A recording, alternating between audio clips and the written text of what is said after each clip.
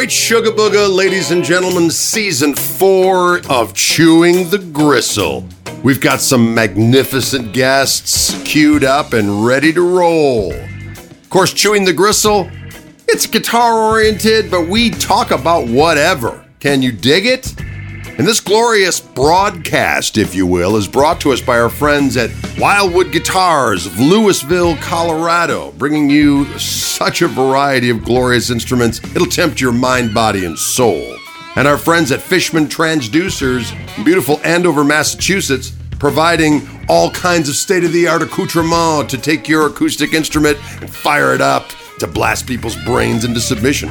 And of course, their pickups, especially those with the Gristle-tone moniker, are fantastic. Let's get to it, folks. This week on Chewing the Gristle, we have the majestic and powerful John Gomm, acoustic guitar player extraordinaire, singer-songwriter of doom and destruction, and plays a pretty wicked drum set on his guitar as well. Hailing from the UK, ladies and gentlemen, this week, it's John Gomm.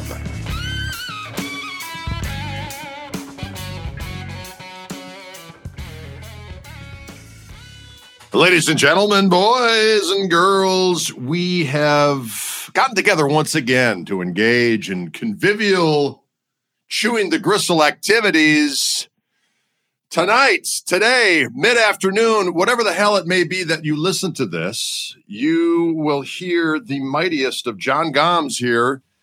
Hello. Who I have been watching and absolutely being amazed by, watching and listening to your absolutely majestic musical prowess. How the heck are you? I'm fine. That's weird that you've watched me play. I don't know why, but it's just weird.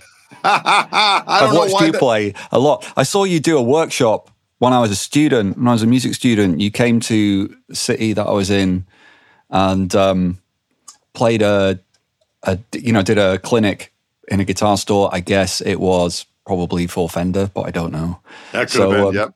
Yeah, but it was a long time ago, and you were pretty fucking amazing. And oh, well, thank you, sir. It's quite weird. And actually, I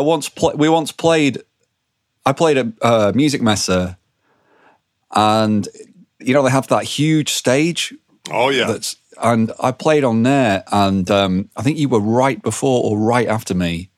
But they had two stages side by side, so they can run it really mercilessly, kind of tightly. Exactly. And if you go like 30 seconds over your allotted time, they start shouting at you. And if you go like 60 seconds over your allotted time, they start literally closing the curtain exactly. in front of you. Yeah, the Germans don't mess around. Nope, they do not. They run a tight ship. But unfortunately, they do not mess around or tolerate anybody else messing around. That's correct. It is a little sad that the whole Music Messe thing has kind of run its course, though. That was always a good time in its way. Yeah. I found it a little big and stressful. There's a really cool one now in Mannheim called Guitar Summit, which I've done a couple of times. It's much smaller than music. That. It's really nice. Really recommend it. It's really good. It's like anyway, September, right? Yeah. Yes, September. It's cool. Yeah. Anyway, you probably wanted to say something. No. This is how this goes. We just shoot the breeze, as the case may be. So it's early evening there. Am I correct? It is early evening. Yeah, I can't tell you what time exactly because I just don't know. But I'm guessing probably it's about 6 o'clock or something. So yeah, it's pitch black already outside because it's quite far north here. Yes. So you're up by you're in Leeds, right? I live in a place called Saltaire, which is a little village. The closest city is Leeds. Yeah, it's a cool, weird little bohemian village full of artisan coffee shops and a new ale house and deli just opened. It's that kind of place. Now, have you? I would imagine that you're back to some semblance of normality as far as your touring schedule and things of this nature. What does a typical week look like for you? So this weekend just gone, I was in Estonia. The weekend before that, I was in Norway. I've done quite a few different countries this year, but only Europe so far. Since the plague I've not ventured out of Europe yet. But it's odd. It's been, it's really hard to explain because it sounds like I can't be being honest, but it just feels like the first time that I got back on a stage felt like the first time I'd ever been on a stage. And the first time that I kind of got on a plane again felt like the first time I'd ever done that. And I think it wasn't just because it had been so long, it's because I'd really kind of been, the pandemic was really fucking weird for me. I kind of lost my mind quite a lot. And so I kind of felt a bit reborn afterwards. And it was a a positive thing for me in the end. But so I've never enjoyed touring anywhere near as much as I am at the moment. It's amazing. Excellent. And playing shows has just been, I can't even put it into words. And I've just changed completely like what my priority is on a stage as well. And I just want to, feel stuff myself. Right. That's it. And if that happens, I don't care about anything else that happens. If I play wrong notes or if, the audience is smaller, because that's been an issue post-pandemic, is audiences aren't quite back up to what they were.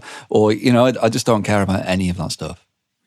It's interesting you should say that, because I've kind of been of the same mindset of, you get to a gig and once you get everything set up and you play, it's like, for me, it's like, I don't care if, granted, it's great if the place is packed, but if it's not, I'm there to play, and it's just being there, being able to perform and do the thing in that moment in time. I don't care about anything else, and it's all good. I'm not obsessing about, oh my God, is this going to happen? To your point about, oh, this messed up, or that. It's like, to me, as far as I'm concerned, whatever's meant to happen is meant to happen in that moment, and I enjoy it for what it is, and afterwards, I just don't give a shit.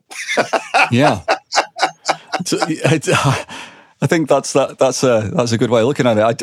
I have been able to listen to myself as well, like recordings or videos, without wanting to claw off my own skin, which is very weird. It's a very new experience for me.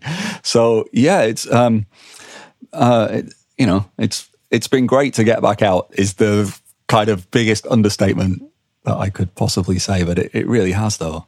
No, I do have to say, I have to ask you about being in Estonia, being, of course, so close to an interesting part of the world these days. Was there some interesting insight you gleaned from those individuals while you were over there?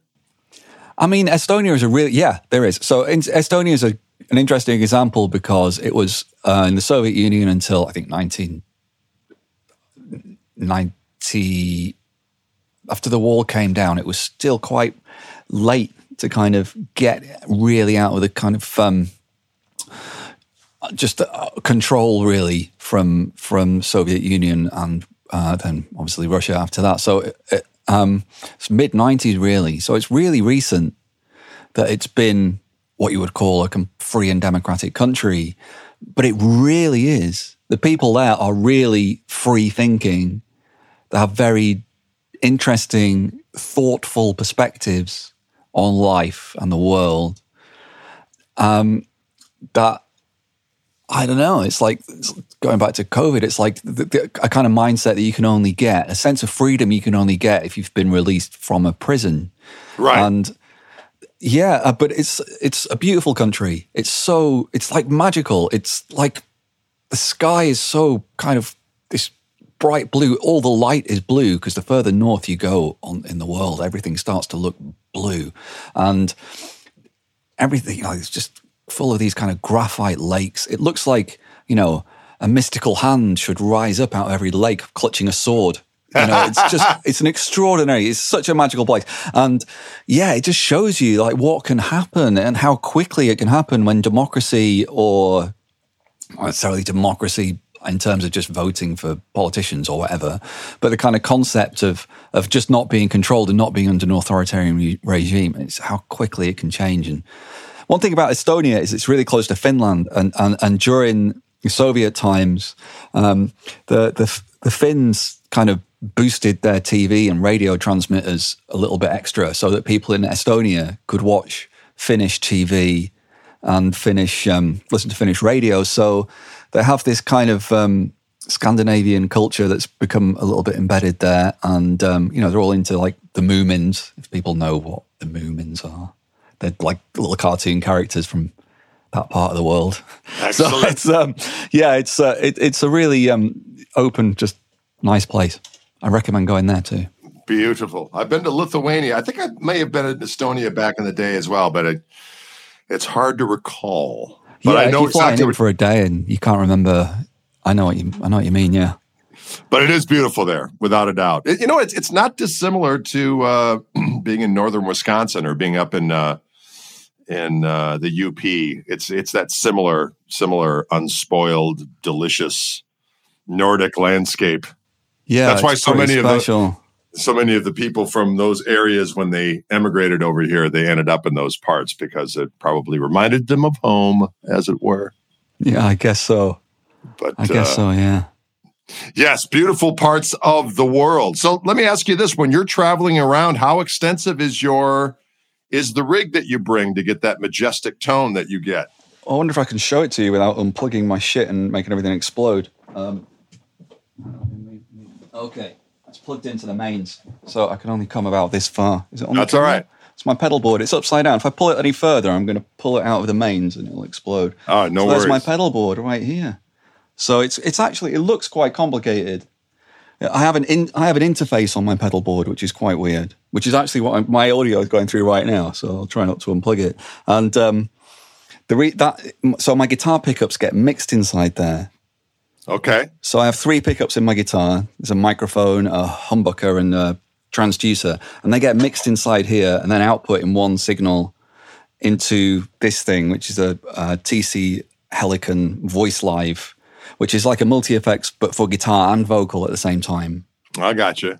And then I have a couple more pedals. One is an octave pedal, which is for so these 2 effects pedals only run on the magnetic pickup in the guitar. You wouldn't want them on the microphone probably, or the other pickups in the guitar. So this is the octave pedal to add an extra kind of layer of bass to my guitar sometimes. And then this is my favorite pedal in the whole world, which is the Zoom Multi-Stomp.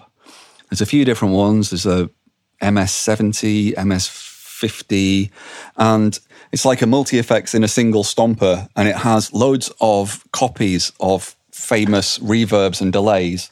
Aha. Particularly kind of fancy special effecty ones like Strymon ones and Eventide ones. So it has knockoffs of those in there. But you can, because they're in the same pedal and you can chain effects together, you can run the knockoff Eventide Black Hole into the knockoff Strymon Blue Sky if you want to, and see what happens. Aha.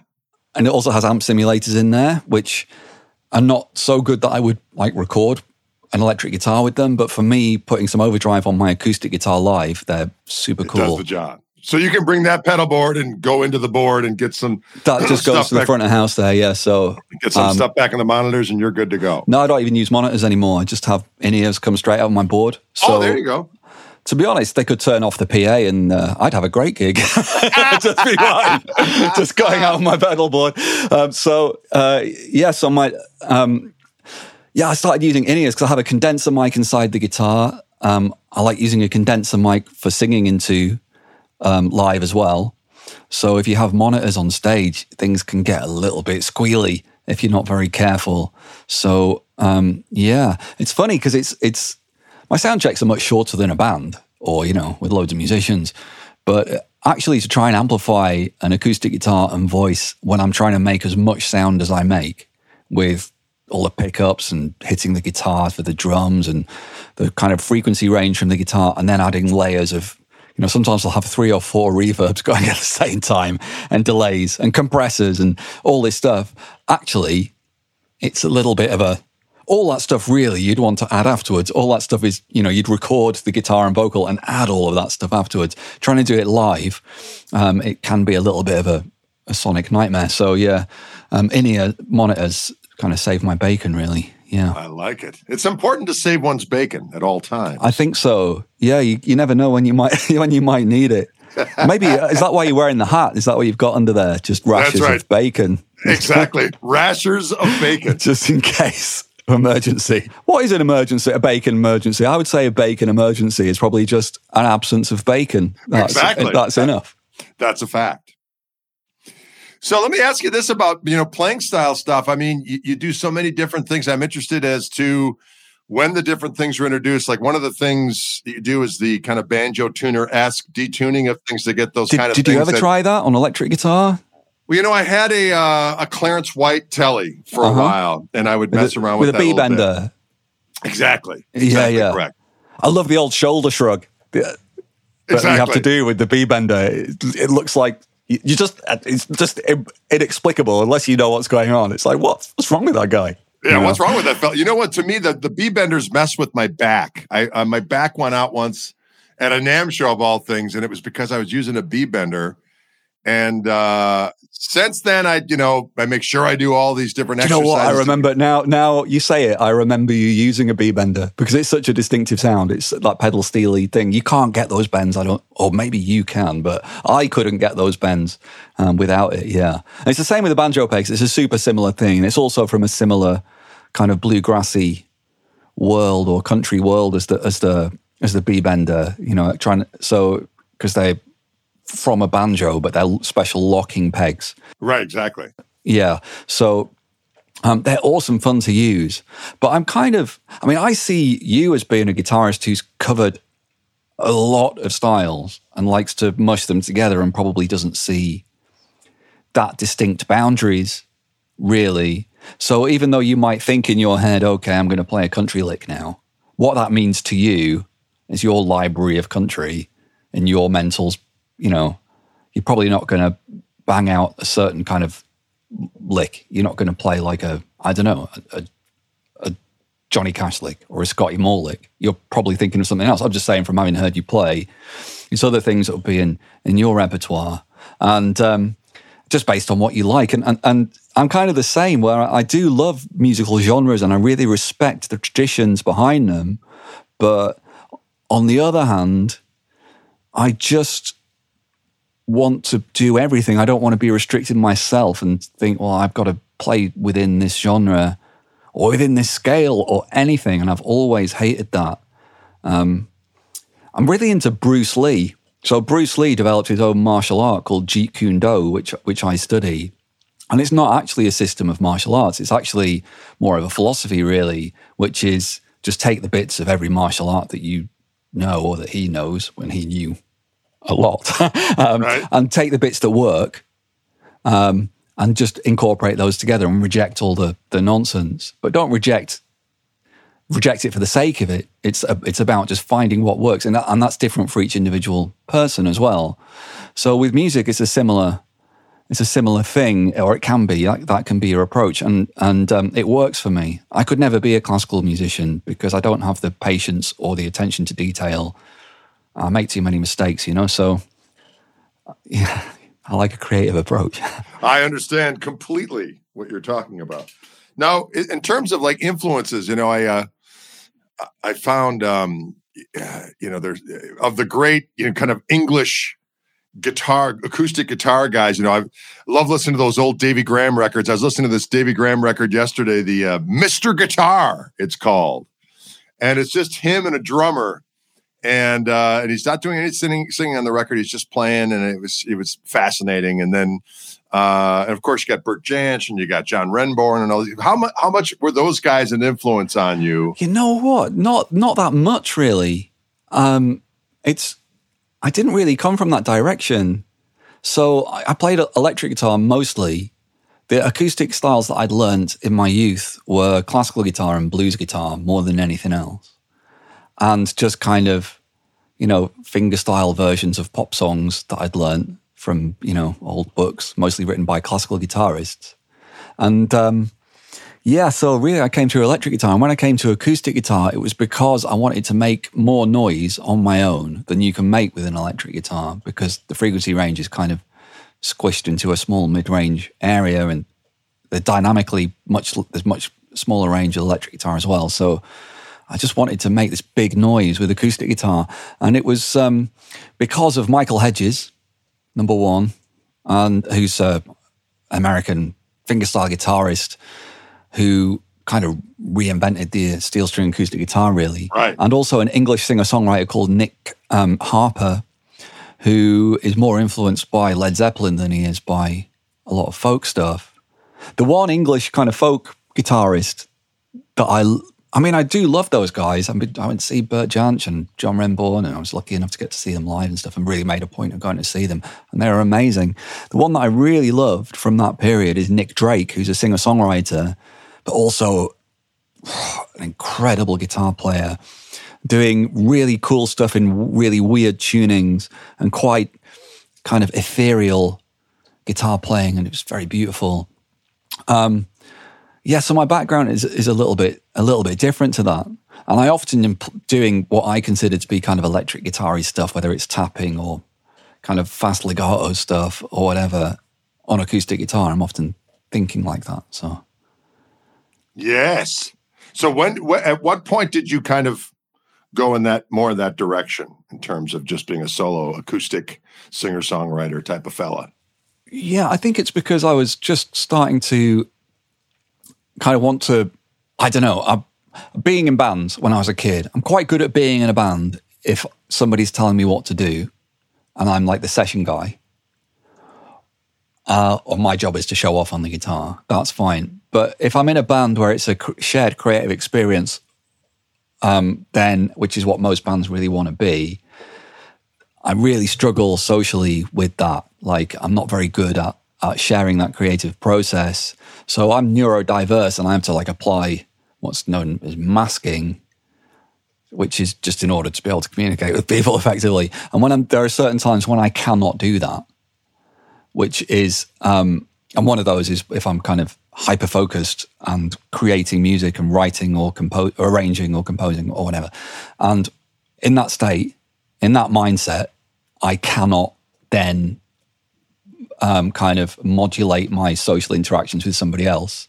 So it'd have to be somebody who was either incredibly forgiving of just me being unbelievably blunt and direct, or just telling them to fuck off. I can't talk to you at the moment for the next 3 hours.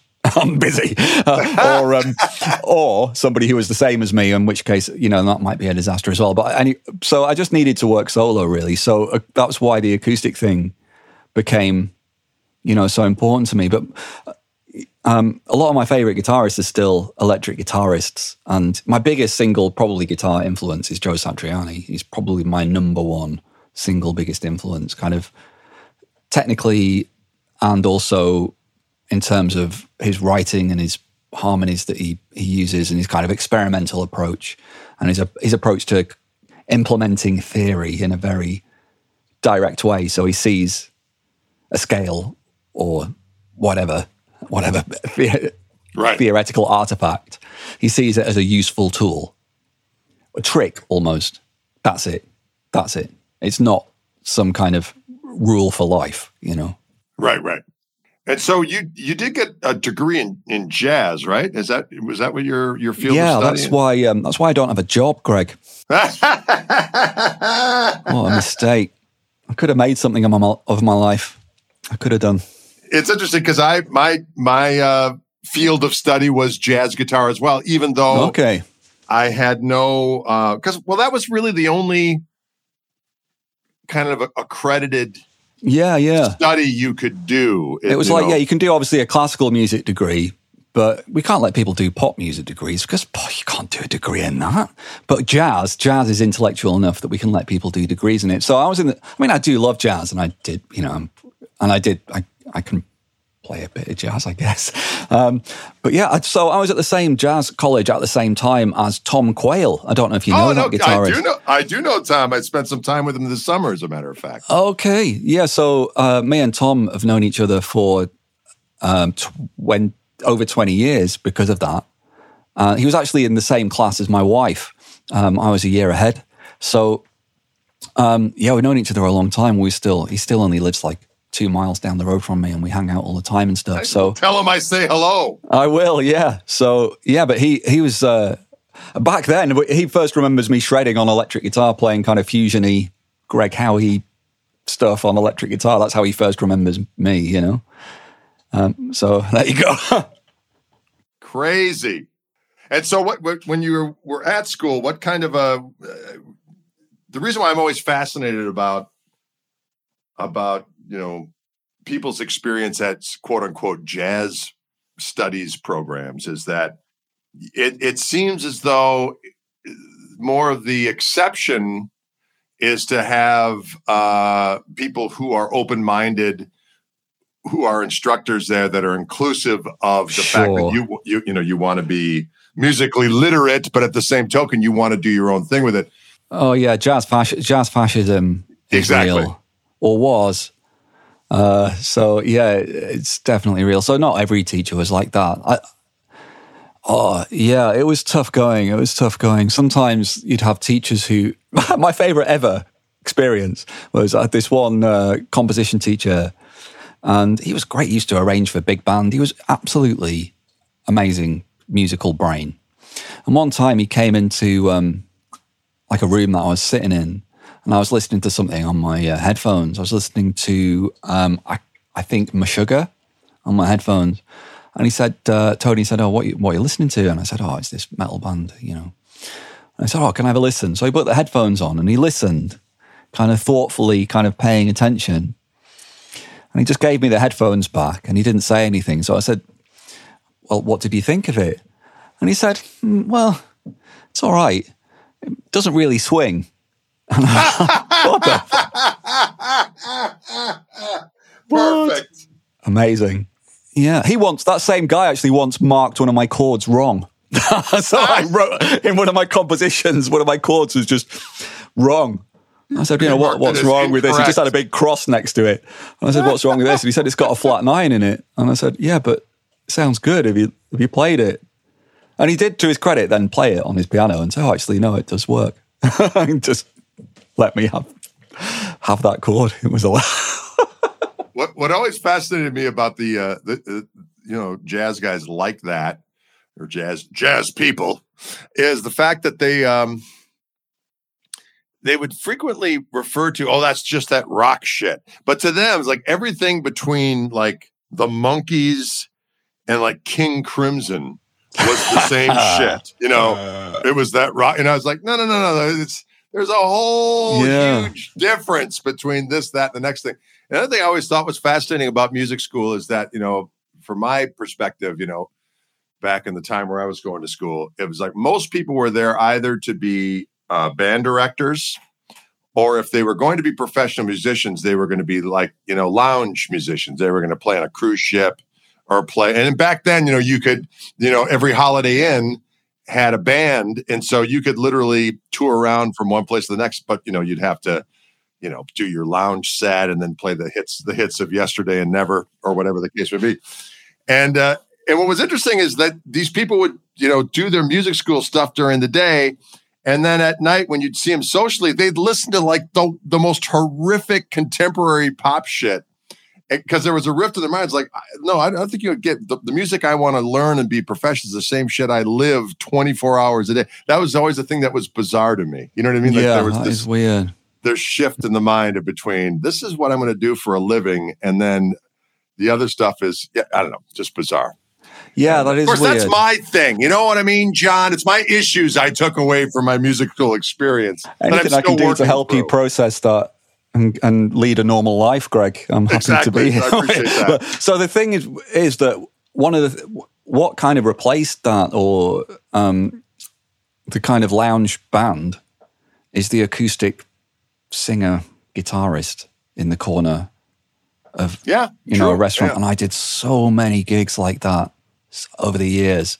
So I'd just have my acoustic guitar and be singing. I'd slip in a couple of my own songs or some kind of arrangements that had fun guitar parts. But most of the time I was just strumming chords or finger picking chords and playing, pop hits of the day. And I still know loads of people who do that. I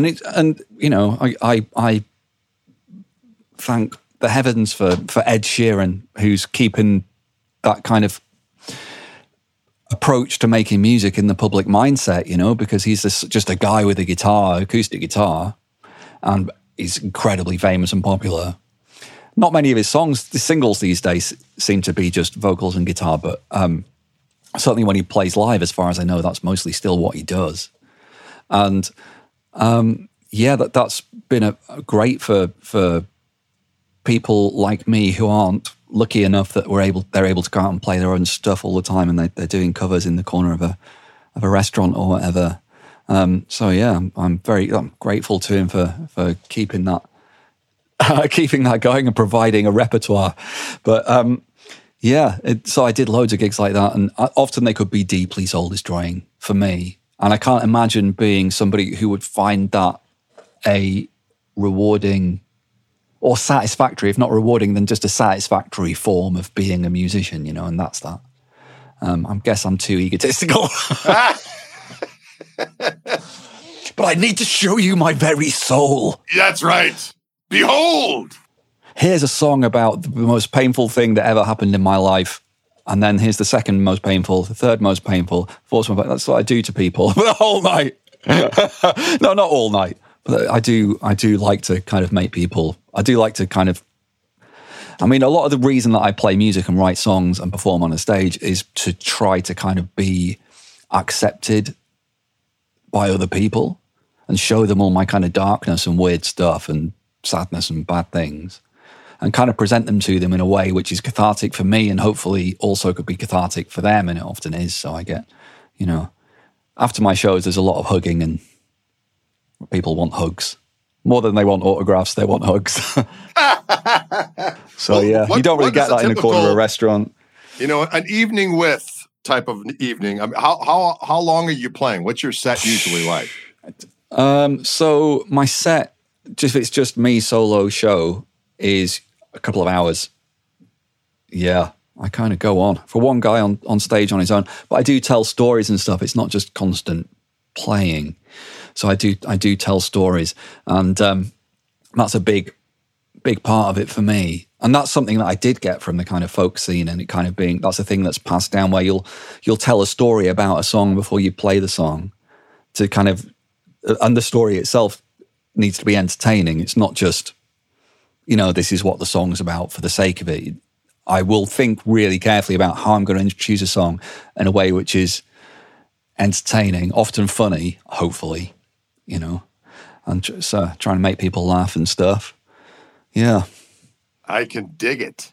We interrupt this regularly scheduled gristle-infested conversation to give a special shout-out to our friends at Fishman Transducers, makers of the Greg Koch signature Fluence Gristle-Tone pickup set. Can you dig that? And our friends at Wildwood Guitars of Louisville, Colorado, bringing the heat in the shadow of the Rocky Mountains. Yeah, well, you're good at that side of things. You're a great showman, so. Well, thank you, Zach. I do what I can. We do what we must, John, as I like to say. But it is interesting. Do you find yourself being in those situations where it's like, sometimes you just want to play, but other times it's like the talking part is every bit as important as far as needing to get, your thing across. You know what I mean? Yeah, sometimes you just want to sit and play, but then there's other times it's like, no, I feel like talking a little bit more tonight. Yeah, I kind of. Do you know what? I have to do it because every song that I play is in a different tuning. So there you go. Yeah, that's part of the reason. So I'm tuning like every fucking string to get to the next song. So that's part of the reason that I'll have a bit of a chat in between. But also it's a part that really helps me. If I play in countries where people don't speak English, I really don't like it. So I'll often translate stuff or get stuff translated and learn it phonetically, even if I can't speak the language that well. So I can still do that. So I can still make that connection with the audience. And there's nothing more satisfying than kind of telling a joke in a different language that you don't even fucking understand and people laugh. You get a real sense of triumph out of that. Absolutely. Well, from a tuning point of view, I mean, to me, keeping guitars in tune is a freaking nightmare. And when you're going from tuning to tuning to tuning, you got to be in situations where you start the tune, you're like, yeah, this is not. It happens, especially with the banjo pegs, because they're not very reliable. I don't know. I mean, the phrase banjo technology, it doesn't fill me with confidence. I mean, if I was going to like a car showroom and I was going to buy a new, I wanted to buy a new SUV or something, and it was the salesman said, "Yeah, this car, it was made using banjo technology." I mean, you're not going to buy that fucking car, are you? No. So they're really unreliable. But yeah, I mean, also it's always a compromise tuning a guitar, right? And you get used to figuring out exactly how, I don't know, some people just tune every string exactly with the tuner. Some people don't. Some people will do it by ear because they don't really believe that the tuners are correct. Right. And I don't use a tuner on stage because my tunings are so different, through the course of a gig. The overall tension of the guitar will change. So if I have to change 3 strings and I use a tuner, I'll actually end up having to change all 6 because the whole guitar will have shifted. I got you. I mean. Yeah, that makes sense. So I always do it by relatively. But yeah, it's awful if you start a song out of tune, especially if you're playing, kind of solo. You've got no chance of ever getting a moment to retune the guitar when I'm playing. So, oh God, there's one video on YouTube where it was an outdoor show and it had been really like baking hot for weeks. It was in Romania. And then I got on stage and just the temperature just dropped. Clouds appeared from nowhere and the humidity went from 0 to 100, And there was a thunderstorm about 20 minutes into my gig, which was awesome. So there was no cover, so I got everybody on the stage because it was the only place that was covered.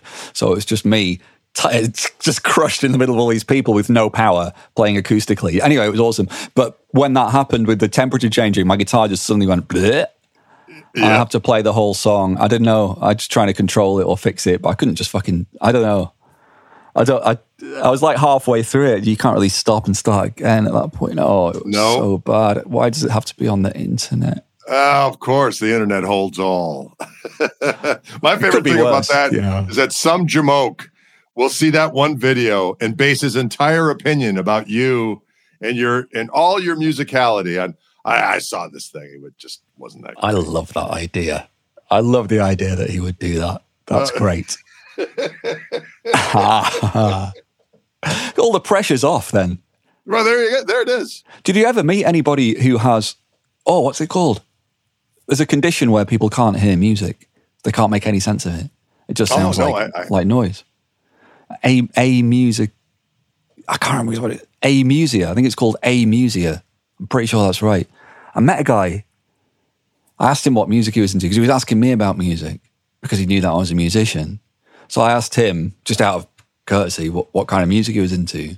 And he started trying to tell me. And then his wife said, stop lying and just tell him the truth. And he'd said, oh, yeah, so actually, John, I don't listen to any music because I just don't. I have this condition. It's like a neurological condition.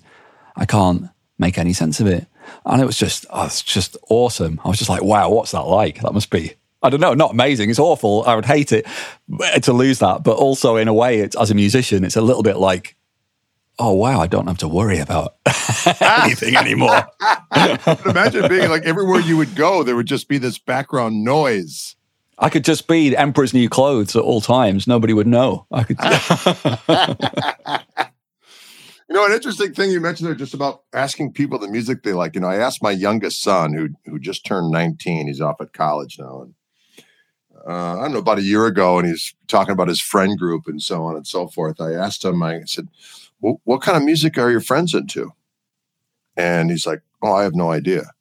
And I go, what? I go, do you realize that when I was in high school, it's like your whole peer group was almost so weird. Designated by I used to say, erroneous as it may be, I used to say, well, you could tell everything you need to know about somebody, but kind of what music they're into, which I no longer prescribe to. But at the time I did. And that's how your whole friend group was kind of dictated. And you'd have, for me, it was more than that. It was like I didn't really, find much kind of in common with people at school, or they didn't find much in common with me. And it wasn't until kind of going out and going to like a club there was like one club in my hometown where they would play rock and metal music or indie or grunge. There was a couple of different, like a place that would do more kind of indie, place that would do more kind of rock and metal, and then grunge would kind of, they'd both do that, because grunge was acceptably indie enough and acceptably rock enough to enter either sphere. So it was going to those places and meeting people that I did have more in common with that kind of maybe made me more into those kinds of music. I discovered a lot of music that way. Anyway, put it that way.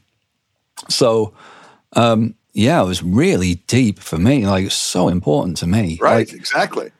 I remember going to the first gig that I ever went to with my dad, and I would have been about 10 years old, just a blues band in an upstairs room at a pub, And I just remember watching the audience as much as listening to the music and seeing like just a middle-aged man on his own, maybe dancing in the audience. And maybe he looked a bit silly, or people might say that he looked a bit silly, but nobody was saying, hey, mate, you look like a dick. Stop doing that. Or maybe getting emotional. Maybe somebody in the audience, like a man might get emotional at a sad bit, and nobody's saying, look at him, he's crying, look, and that was very, very different from my experience of life. And I realized that, music and live music was a place where you could express your emotions either on the stage or off the stage. And it was okay. I guess maybe if I'd been in a religious family and we'd been to church, maybe that's the same thing that happens at church. But I don't know. But for me, that was, kind of life-changing. So right. Yeah. Yeah, it's just so interesting that, I mean, and granted, it could be my son's experience, but it seems like his peer group and so on and so forth, that's just kind of the way it is. And then we asked him, well, what kind of music are people listening to in college? He goes, well, it's interesting. Because he plays saxophone and he's in a jazz combo there. He's like, yeah, I asked people what they were into, and they just always say, everything. What kind of music everything. You can't say that. Right. No, it's just come so on. weird. But if we're riding in the car, and what's funny about is like this one car that I predominantly drive, the dreaded Honda Odyssey, what did I like to say? The Cadillac of minivans, although it's a Honda. But we'll be riding, and for whatever reason, it never takes my phone. I have to make an effort for it to sync my phone up to the radio. It will always go to anybody else in the car except for me. And so if my son's phone is linked up, we start listening to his shuffle on his iPhone. It's fascinating. It's like, he likes German metal. So he'll listen to Rammstein 1 minute. It'll be James Brown the next. And then John Coltrane the next minute. It's bizarre. And one minute I, saw him working on his homework. He's listening to Deep Purple. I'm like, this is awesome. But by the same token, the passion for the music is not the same. At one moment I gave him a vinyl player because I had an extra vinyl player, and I said, "Hey, John, if you like listening to the records, I got tons of records. Here you go." Yeah, I don't think he ever played with it once. So my point is, do you find younger audiences to be different in the way they process music than from when we were younger, or even going back a few years? Do you find? So I think there's a lot more musicians now. I think so too. I think there's a lot more people playing music, a lot more kids playing guitar, and the kind of YouTube experience of learning guitar means that they're quite often into the technical stuff because there's a visual element to it, I guess, and also because it's not just about playing, it's about learning and the experience of learning. With YouTube, you want to learn and get better and better and better, level up, and so I find that there's definitely a lot of that. I find that. I don't know. People kind of say like modern pop music is bad or something, and I don't listen to very much of it. You know what I mean? But so maybe I only listen to good stuff. But as far as I know, the most played track on YouTube, or one of them, is by XXX Tentacion, and I think he was a genius. I think he was an incredible genius. I don't know if you know who that is, but it's like I don't even know who that is, to be honest. So he's like, he was a singer-songwriter, MC, like a rapper, and he only made a couple of albums and he died, and he had a very short and brutal life. But I think he was like some of his kind of guitar-based tracks They're often very simple. It might just be guitar and vocals, and other stuff might be quite produced with synths and sequences and loads of stuff, and brilliantly produced. But some of his guitar stuff sounds like Jeff Buckley, really, really similar. And he was into Kurt Cobain. He was really into that side of kind of rock music as well as being into like hip hop and stuff. So yeah, I just think that there's really great music out there, and the musicianship is really off the charts. Yeah, incredible. It is definitely. I agree with you with that. But there's definitely still a lot of music that I don't like. I would never not like something on principle just because it's commercial and really tacky. I really like commercial tacky stuff sometimes. But yeah, there's definitely stuff that I don't like, for sure. But it's not like I don't like a particular genre. It's just, I just don't like listening to some stuff because I have the attention span of a fruit fly. So it needs to keep me interested and also push my emotional buttons constantly. Otherwise, I can't take it. It's too boring. Indeed. So other than, the guy you just mentioned, are there other things you've been listening to as of late of tell you? Or is the kind of thing that you like to, because I find myself doing this all the time where I'll rediscover or find. Oh, that's great. That's an awesome thing to do. I'm going to look at my, on my shuffle and see what I recently your shuffle, see what comes up. Added. I won't just stick on shuffle because it might be too horrendous. So yeah, I recently added like a Robert Cray album. Right. And it's partly to do with listening to a lot on my phone these days. So like my record collection, I might forget about something, forget about an album, and then it just pops into my head for whatever reason. And I was like, oh God, I need to add that to my library. I've got a lot of Chris Thile at the top of my recently added stuff. I don't know if you know Chris Thile. He plays mandolin. Again, he's a genius. I think maybe the best musician in the world right now. But he's kind of bluegrass in the past, but now he just defies all genres. There's just no. Oh, awesome! He plays Bach. He plays all kinds of. I think just every genre. He's just no stopping that dude. But I met him recently, so I don't know. After I saw him play and I met him, and I was like, okay, I'm just listening to everything that he's ever done. So it's so amazing. How do you spell his name? It's Chris, and then Thile is Thile. He has a band called Punch Brothers, but he also releases stuff under his own name. Yeah. He's a very nice man as well. I have to say, yeah. But I don't know. Recently, I've been obsessed with Nina Simone. Like absolutely, can't stop listening to Nina Simone. Like, she's just obviously an incredible musician, amazing voice, amazing pianist, but also just an incredible writer and arranger of music, and so clever. And anyway, yeah, I'm recently obsessed, like to the point I want to make an album of just Nina Simone songs because it's just so good. Yeah. Perfect. Well, what kind of stuff do you have coming up in the future here? What's your schedule looking like? So I'm touring in the UK at the moment. I've got a second one in Manchester tomorrow night, and then next year I've got stuff booked in kind of gigs-wise and traveling to places, doing a couple of guitar camps and things in the summer next year. That'll be great. And then I have some stuff that I've been doing. I've been working on a load of arrangements. So it's a thing with fingerstyle, kind of modern fingerstyle acoustic guitar, that people will do covers with just the guitar and kind of, they'll do a bass line and melody and all the stuff at the same time. Right.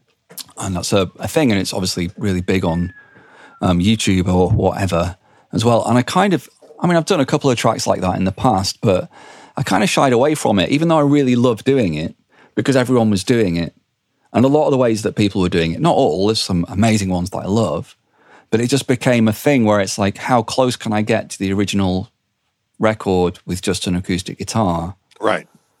And it almost sounds like somebody's taken like the score or some of the score or the piano vocal guitar book or whatever and programmed it into a MIDI guitar.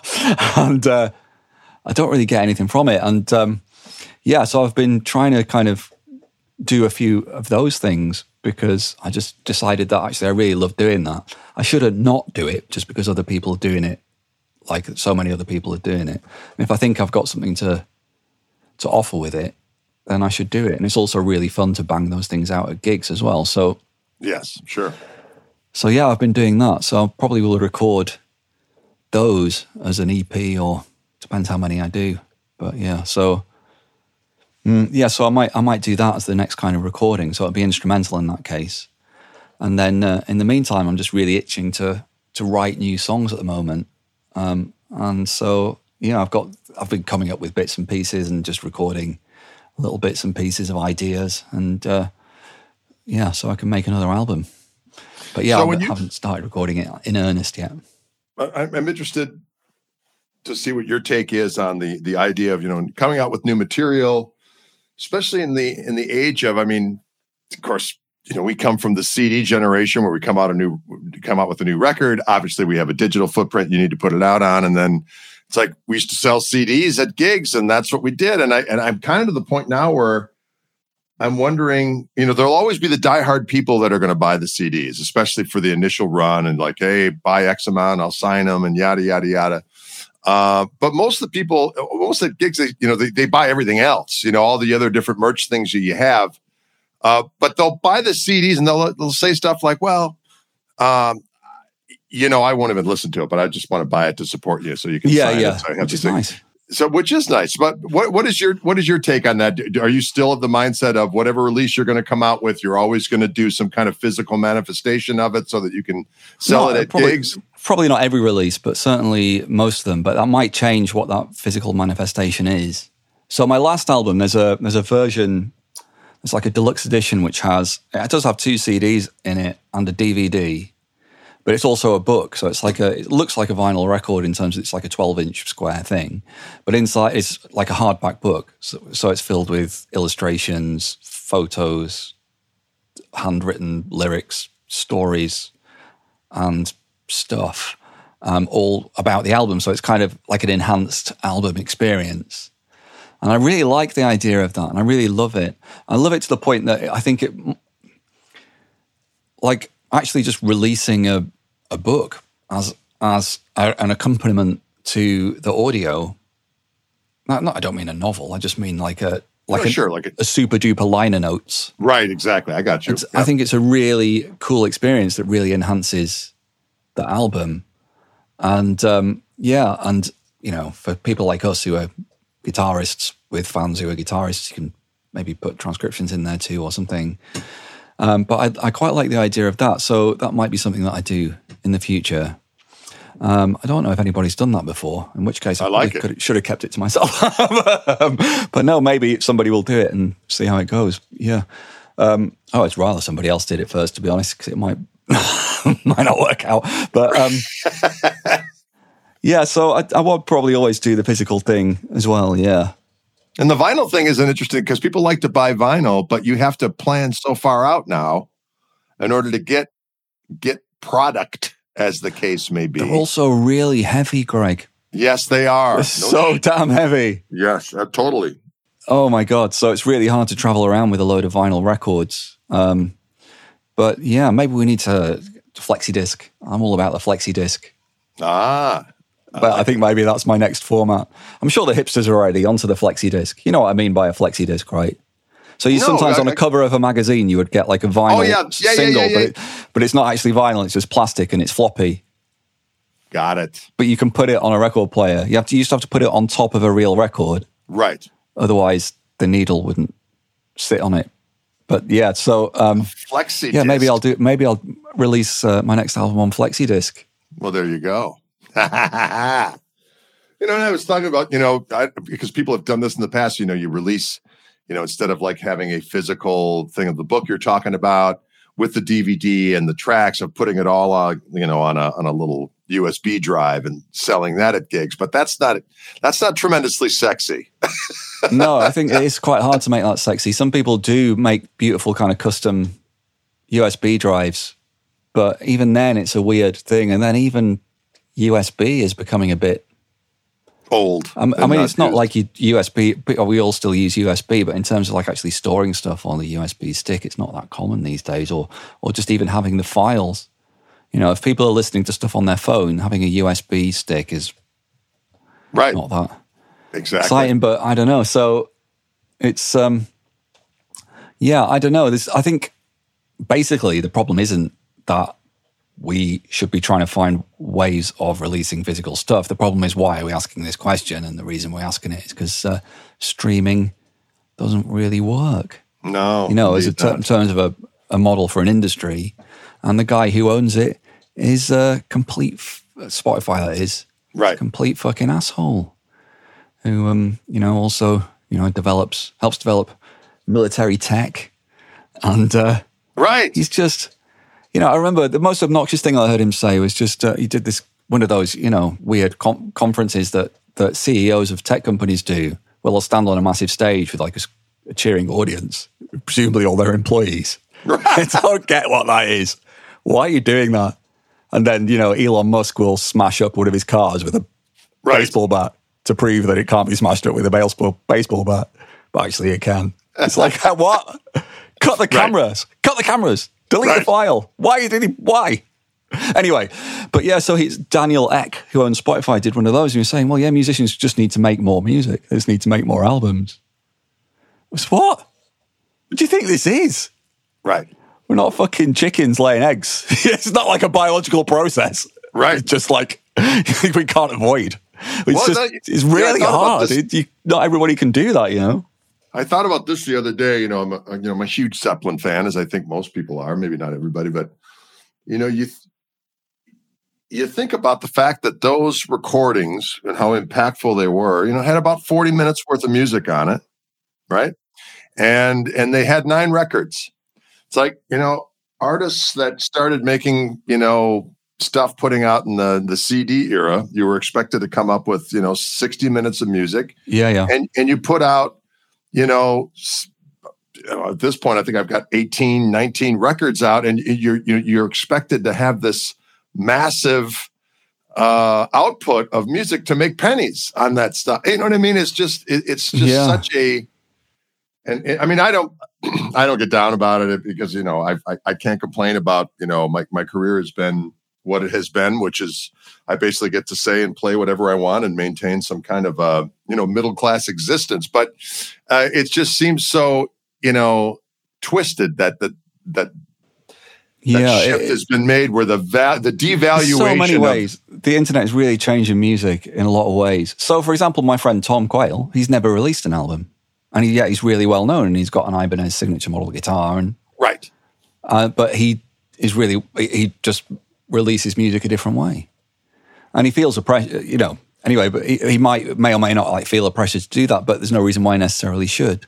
I judged a guitar competition recently, and it was kids, the oldest competitor was like 18, and they're all playing solo guitar pieces. And this one person, she played a really nice piece, but it was only really short. It was like, I don't know, less than 60 seconds long. And I was just thinking to myself that I can't really... Other people are playing complete compositions or like finished songs.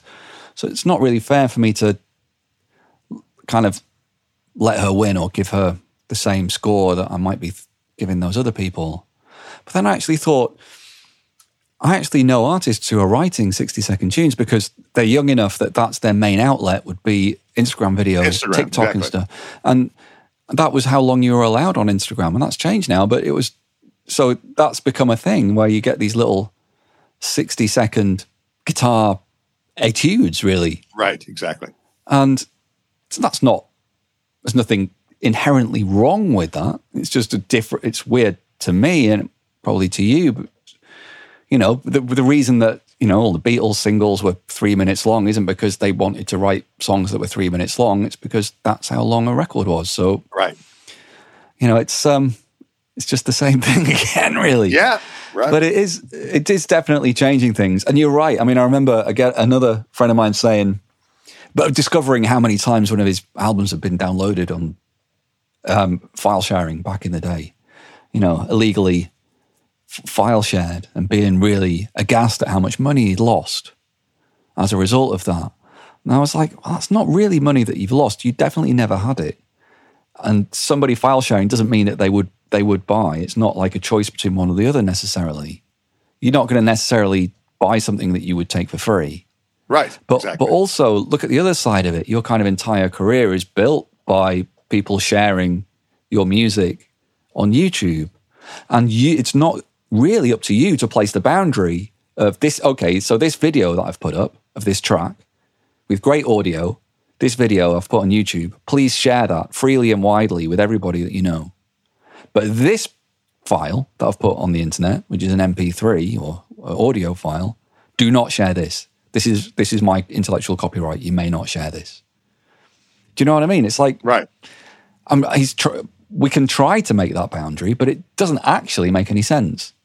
There's no actual reason for it, except, there is, but you know what I mean? It's hard to persuade people of that reason to believe it. So, yeah, it's a double-edged sword, as you said. It's a complicated thing. I don't know what the easy answer is, except, make Spotify pay more, and that would help.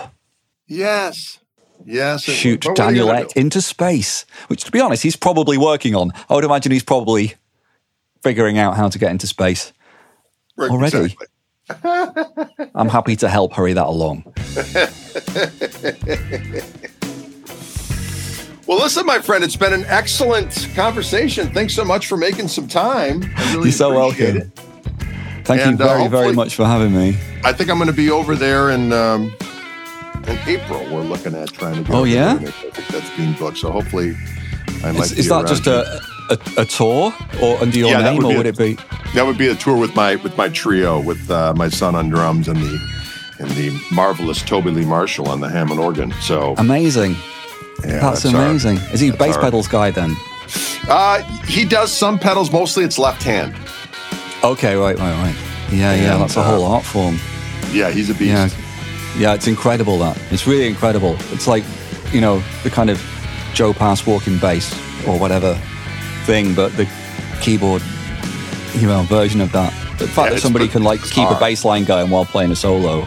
Right, and he's really blows my mind. A good bass player. I mean, his bass lines are fantastic, and grooves like a demon, and then he solos like a demon, and plus he's of the same kind of out of his mind ilk as myself and my son, so it's a beautiful thing. Awesome. The humor level at all times is high, which is important in this. That's nice to hear. That's nice to hear. Yeah. Yeah, that's awful if you're the only one laughing at what you're saying. Happens to me a lot. Really a lot. Well, listen, it's been a pleasure. Please say hello to Tom Quayle for me. I will. We were at a guitar camp together this summer, and we took him. He got off the plane, and he woke up the next morning. He was jet lagged, and we're like, "Come on, Tom, we're going to a place called Buc-ee's," and he's like, "Where does this Buc-ee's place?" And ever since then, every time we stop at a Buc-ee's, we post it on whatever social media, and we copy him on it. I'm so jealous. I don't know what it is. I'll have to ask him what it is. Well, Buc-ee's is like this massive gas station chain that started in Texas. It's like the biggest gas station you've ever seen. But inside of it, they've got like bona fide barbecue. So you can get like brisket and pulled pork and smoked turkey. And then they have like a massive beef jerky bar that you can get. And then they have every permutation. Bar. Oh, it's insane. And then every mutation of treat known to man. So it's like all that's the greatest and the worst about America in one. Yeah, I couldn't eat any of that. I'd be, I would feel really ill really quickly. Tom has a much tougher constitution than me. Well, ask him about it. He'll give you the full lowdown. I will. I'd be going in there and looking at everything and going, I can't eat any of that. And I want to order some, like a salad. And just, well, they have great salads there as well. That's the thing. Oh, okay, right. They got great salads. They got great treats. Would I be judged, though? Be honest. Would I be judged? There's no judgment. No, there's no judgment at Buc-ee's. You can go to Buc-ee's and let your freak flag fly. Okay, thank God. Thank God. All right, well, take care of yourself, my friend. We'll see you on down the road. I will, okay. Cheers, Greg. I hope to see you in the UK. I'll do my best. You got it, my friend. See you, dude. Thanks so much for tuning in, ladies and gentlemen. We absolutely appreciate you caring and checking out these podcasts. We certainly have a good time doing them. Again, it's brought to you by our friends at Wildwood Guitars in Louisville, Colorado. Don't be afraid to go to wildwoodguitars.com. Check out what they have going on. I actually go there every night and visit their new arrivals page. It's kind of an illness, really. And of course, our friends at Fishman Transducers, fishman.com, making all the greatest accoutrements for your stringed instruments. Stay tuned for more. Greg Koch here. Thanks so much for tuning in.